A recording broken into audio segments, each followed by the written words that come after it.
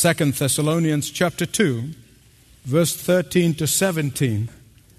But we ought always to thank God for you, brothers, loved by the Lord, because from the very beginning God chose you to be saved through the sanctifying work of the Spirit and through belief in the truth. He called you to this through our gospel, that you might share in the glory of our Lord Jesus Christ. So then, brothers and sisters, stand firm and hold to the teachings that we pass on to you, whether a word of mouth or by letter. May our Lord Jesus Christ Himself and God our Father, who loved us and by His grace gave us eternal encouragement and good hope, encourage your hearts and strengthen you in every good deed. Father, let those words penetrate deep into our hearts, that we be transformed, men and women, boys and girls, in Jesus' name, amen. Watching this magnificent sanctuary being built, it was quite an experience. My grandfather was a building contractor, and I was a little boy. I used to hang around him and go from building to building, but nothing like this. But the most instructive thing for me was the building of the parking deck. And occasionally I would walk out and I see how they would dig these holes for the foundation. And they're all equal in diameter, but they were not all equal in depth. You get a hole in which they dug about 8 feet and then they stopped. And right next to it will be going 15, 16, 18, even 20 feet deep. And then another one maybe 5 feet deep. And I couldn't help but ask Mr. Ivy at the time, and I said, why the depth varies from one hole to the other in which you're going to pour cement, you're going to pour the concrete. He asked me the question. He said, do you want a stable building? I said, a building that will take all these cars that are going to be coming here and people. My answer, of course I want a stable building. He said, so the reason for the variation in the depth of these foundational holes in which we're digging is that we don't care how far we go. We just keep on digging until we find the rock. Sometimes we find the rock 8 feet deep. Sometimes we can't find the rock for 18 feet deep. So we keep on digging until we find a rock. A rock assures us of the stability of this parking deck. I've never forgotten that, and the word stability has always been an important word to me. Stability. Stability is really a coveted quality in every sphere of life. Governments talk about stable economies. Builders, of course, build stable buildings. Carpenters and furniture designers, they design stable furniture. Aircrafts and ships have stabilizers to counteract the turbulences and the ocean swells. Parents know the importance of providing stability for their children. Stability. We all admire a stable personality, a stable character, and a person of conviction. It wasn't long ago when I read about the SS Eisenhower. What an incredible ship. It takes 6,000 sailors inside that ship. It weighs 95,000 tons. And it has not one anchor but two. Each of those anchors weigh 60,000 pounds.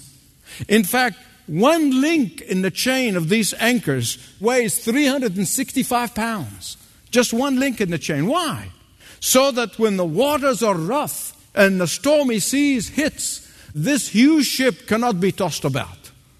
And in the New Testament, you see it again and again and again. The Scripture exhorts us to stability. It gives us command to be stable in our Christian walk.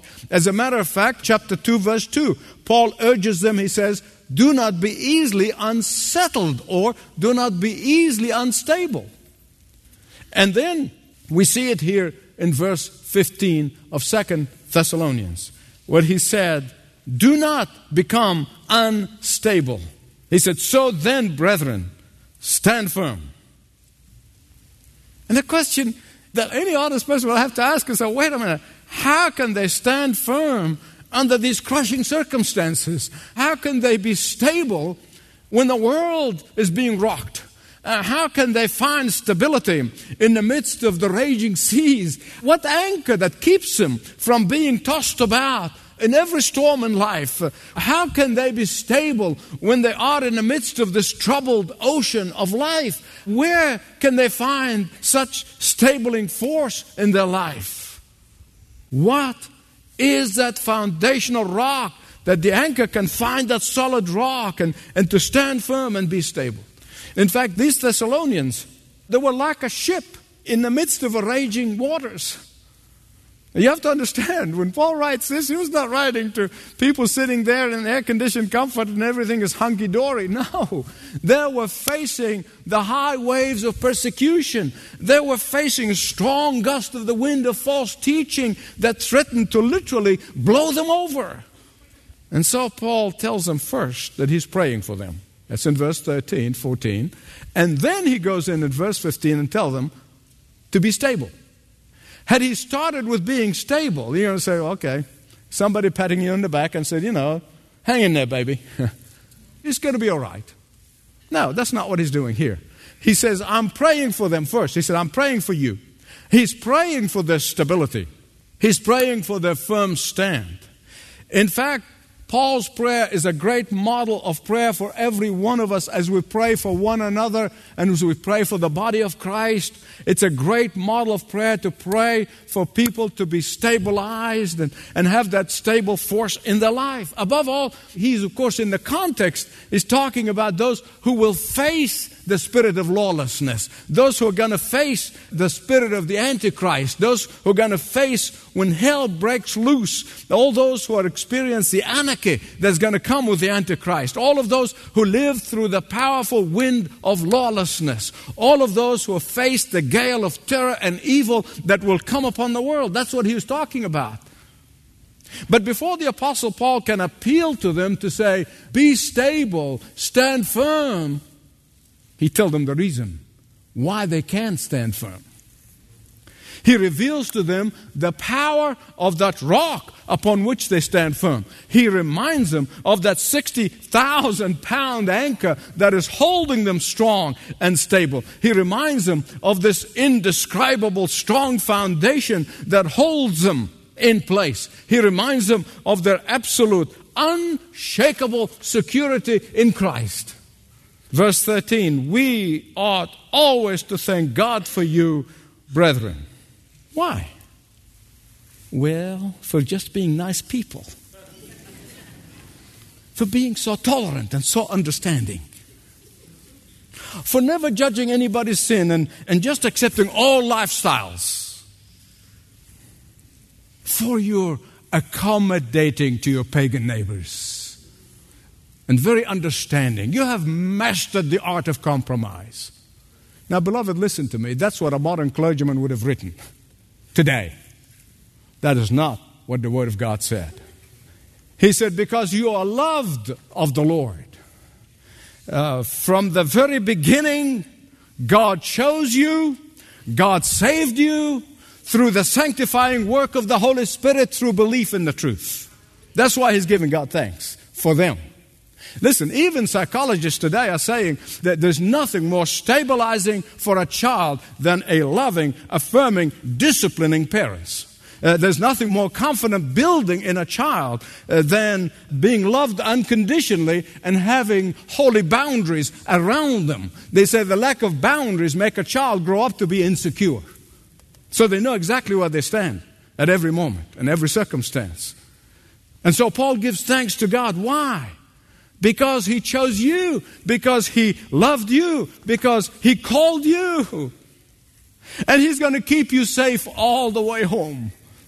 Regardless of the present circumstances, regardless of the present troubles, regardless of future lawlessness, God's call, God's sovereign choice, God's predetermined love, all of that gives him that 60,000-pound anchor in the midst of the waves and the tossing waves and the stormy seas. You don't believe me? Well, listen to what Jesus said in John chapter 6, beginning at verse 37. He's talking about the believers. He says, all that the Father gives me will come to me. And whoever comes to me, I will never drive away. But that's not all. And this is the will of him who sent me, that I shall lose none of all that he has given me, but raise them up in the last day. But that's not all. For my Father's will is that everyone who looks to the Son and believes in him shall have eternal life, and I will raise him up in the last day. But that's not all. In John chapter 10, verse 27, Jesus said, my sheep hear my voice. I know them, and they will follow me. I give them eternal life, and they shall never, here's that word again, never perish. No one can snatch them out of my hand. But that's not all. My Father who has given them to me is greater than all. No one can snatch them from my Father's hand. Did you get that? Say amen. If that does not give you all the stability you need in life, I don't know what will. In fact, these scriptural truths alone should keep us in a state of thanksgiving 24/7. But he's doing something else here in this passage, in this chapter 2. He is contrasting the redeemed with the unredeemed. That's what he's doing here. In the last message, we saw the description of the unredeemed. He gave it to us. 5. Basically, downward spiral, we saw them. They love wickedness. They hate the truth. They will follow the Antichrist. And God gives them a spirit of delusion. Remember I told you, God gives you more of what you want. And so he gives them up. And eternally they'll be condemned. Oh, what a contrast with the unredeemed and the redeemed. What a contrast. God chose them. God loves them. God called them. God brought them into being. God gives them security in their life. But the question some people might be asking, when was it that God loved you, He called you and chose you? When did this happen? Did this happen the moment you came to Christ, you repented of your sins, and you put your faith in Him alone? Is that the moment? No, much earlier than that. Was it when you were born? No, much earlier than that. Was it before you were born? No, much earlier. Was it when your parents were born? No, much earlier than that. He said He loved you, called you, and chose you before the foundation of the world. Now, that is not my opinion. That's the Word of God. He knew you. He loved you. He called you. He chose you before the foundation of the world. You know, and I know that as believers in the Lord Jesus Christ, we're not perfect. We know that. And people like to throw this at you and say, we're not perfect. Of course we're not perfect. We know that. We know that we occasionally sin. We know that. But listen to me. I can testify to you, and I know many, hundreds of you would testify the same, that because of this eternal love, because of this eternal choice, every time a believer sins, he feels or she feels like a heel. Do you know why? Do you know why? Who wants to offend and disobey such divine and eternal love? Only a person who does not really know the Lord can sin without the urgency of repenting and turning back to the Lord. But you have to understand that this has nothing to do with us. It has nothing to do with you. It has nothing to do with me. It has nothing to do with Paul. It has nothing to do with the people in the Bible. It has nothing to do with it. It has to do with who God is.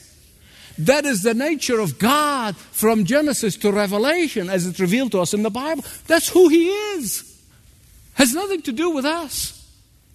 In fact, listen to what Moses said about God's sovereign, loving choice way back in the Old Testament. Because that is the nature of God. It has nothing to do with us.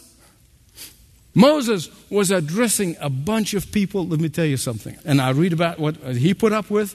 I'm telling you, they're the most ungrateful, murmurers, complainers. I mean, they were all over the map, all over the place. One day they're doing all right, one other day 10 against God.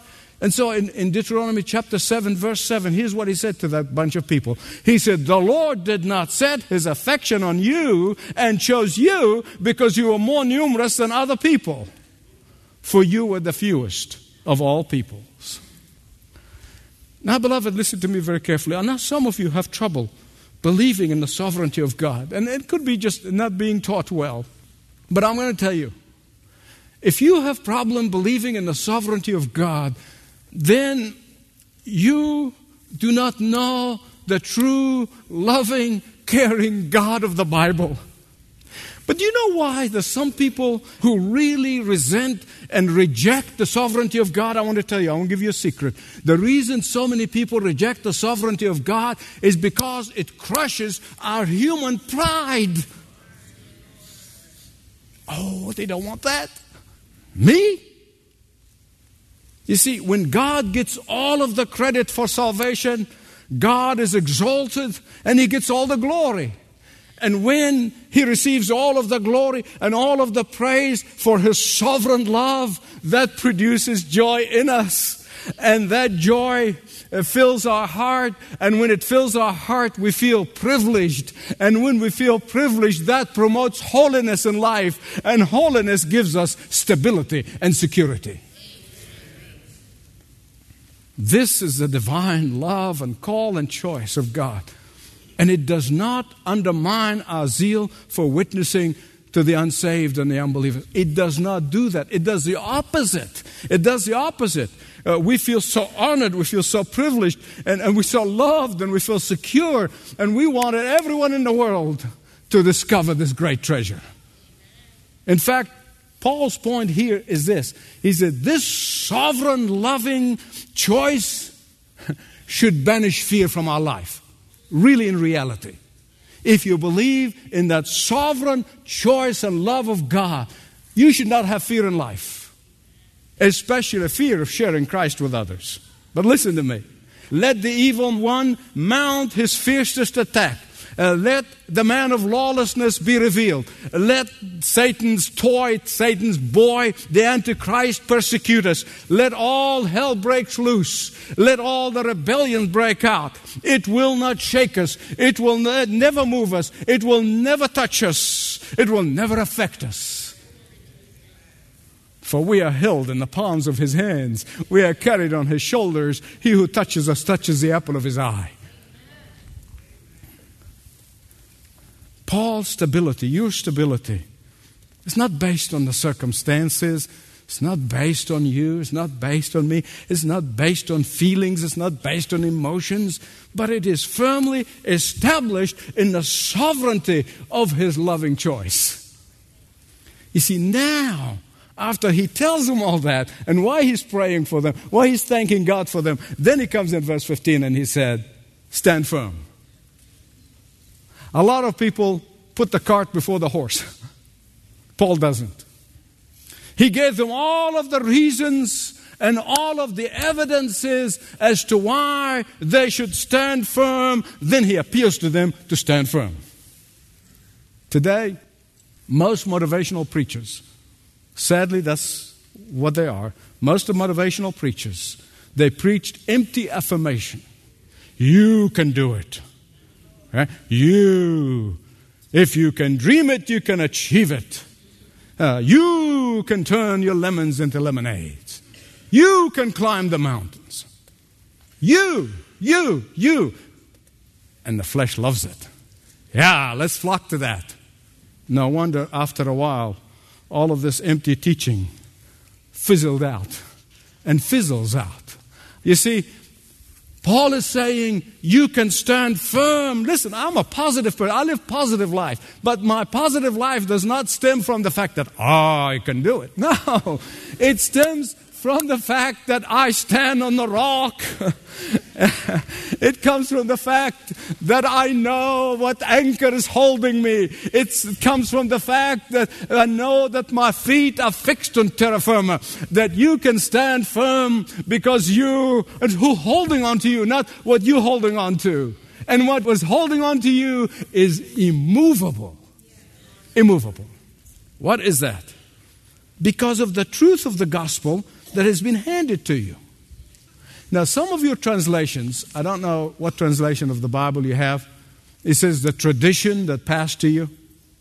Well, it's an old English word, really. We don't use it in the same way today.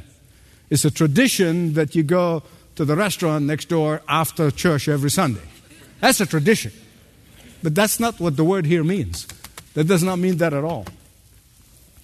The word here means the foundation of the Christian faith, as it was handed from the Lord Jesus Christ to His disciples, and they, in the New Testament, handed it to us. And I often say, this is the greatest apostolic succession there is that we are successors of the apostles because we are into their teaching, because we build our faith on the teaching of the apostles. It is the historical evidence of Christ's life. It is the historical evidence of Christ's redeeming work on the cross. It is the historical evidence of Christ rising again on the third day, physically and bodily. It is the historical evidence of Christ's ascension into heaven. It is the historical evidence of Jesus' miraculous work. It is the historical evidence of Jesus' teaching. It is the historical evidence of Jesus being the divine Son of God, who's God of very God and become man of very man. It is the historical evidence of Jesus promising that He's going to come back and He's going to judge every single human being that ever lived. Our stability is based on the solid rock promises of God. That's what the word tradition here means. Our stability, our security is built on the historic evidence of the work of Christ. Our stability is founded on God's own words. Our security stems from God's sovereign, unconditional love and choice. Then he concludes this chapter. Not that Paul was writing in chapter and verse, but he concludes this passage. Verses 16 and 17, he concludes with a prayer. Again, it's an incredible model prayer. A prayer that the God of power and might, the God of all strength, will strengthen them even further, will empower them in their day-to-day life. Paul's prayer teaches us something very, very important. Namely, that our stability totally rests on the foundation of God's sovereign and unchangeable love. But then the way we manifest that to the world is our moment-by-moment living, relying, trusting in the strength of God, not our own. Where people think, well, back yonder I made my profession of faith, so now I can live any which way out. No. That's not how it works. And people accuse James of teaching salvation by works and Paul salvation by grace. That's a false accusation. They're both saying the same thing. James said, if you claim to know the Lord, show it in your life. That's all he's saying. He didn't say you're going to be saved by works. And Paul is saying the same thing here. You trust in the Lord one day and then you coast for the rest of your life. That's not Christianity. You were saved by God, but then it's up to you how you live. That's not Christianity. That's not what the Apostle Paul is praying for here. We live every moment of every hour of every day in absolute, total reliance upon the strength of the Lord. We cannot serve the Lord. We cannot serve one another. We cannot give of ourselves based on our own strength or even our goodwill or even our desire. That would only last for a short period of time, and then we crash and burn. I met so many crashing and burning Christians. I really do. Why? Because I can do it. And then when they can't do it, leaning on the strength of the everlasting arms, leaning on Him and His power moment by moment is my witness to the world that I truly believe in the promises of God, that I truly anchored my faith in Him and Him alone. And that keeps me strong and go from strength to strength to strength. In fact, that is the only thing that's going to protect you from going on a spiritual high and then spiritual low.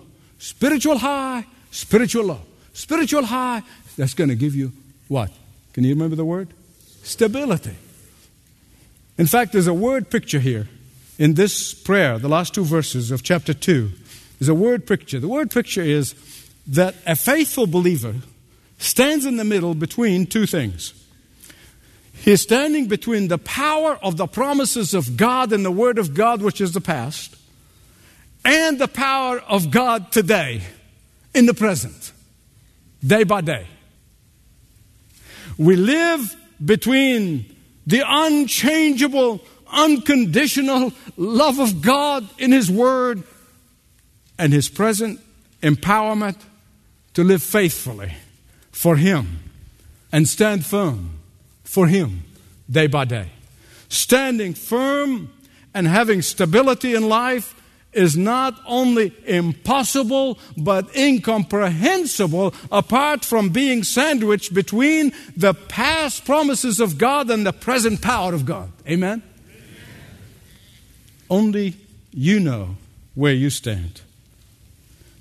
It's a very personal issue, but I pray that if you're a person who have said, I made my profession of faith, God just expects me to make the best I know how and live by my own strength, that you'll turn away from that. Because that's a sure way for the enemy to get to you. You're the only one who know where you stand. Are you bracketed? Are you sandwiched between the promises of God and the Word of God and the moment-by-moment strength that He provided for you? That's His desire for you. That's His desire for me. That's His desire for His church. Father, we are so blessed people. We're so honored. We're so privileged. Not only we have the anchor that holds us in the rock, but we know that this anchor is moment by moment, day by day. It is not just a past thing. It is a present thing. And we praise You, and we thank You, and we bless You. And Father, I pray for every person who's in this place, wherever they are, I pray the Holy Spirit will reach down so deep into their heart. Father, do not permit this to be a message that goes in one ear and come out the other. In the name of Jesus, I pray that Your Word be the transforming power that changes our lives so that we can move from one point of glory into another. In Jesus' name. Thanks for listening to this message from Dr. Michael Youssef, recently featured on Leading the Way. If you'd like to know more about us, please visit ltw.org. That's ltw.org.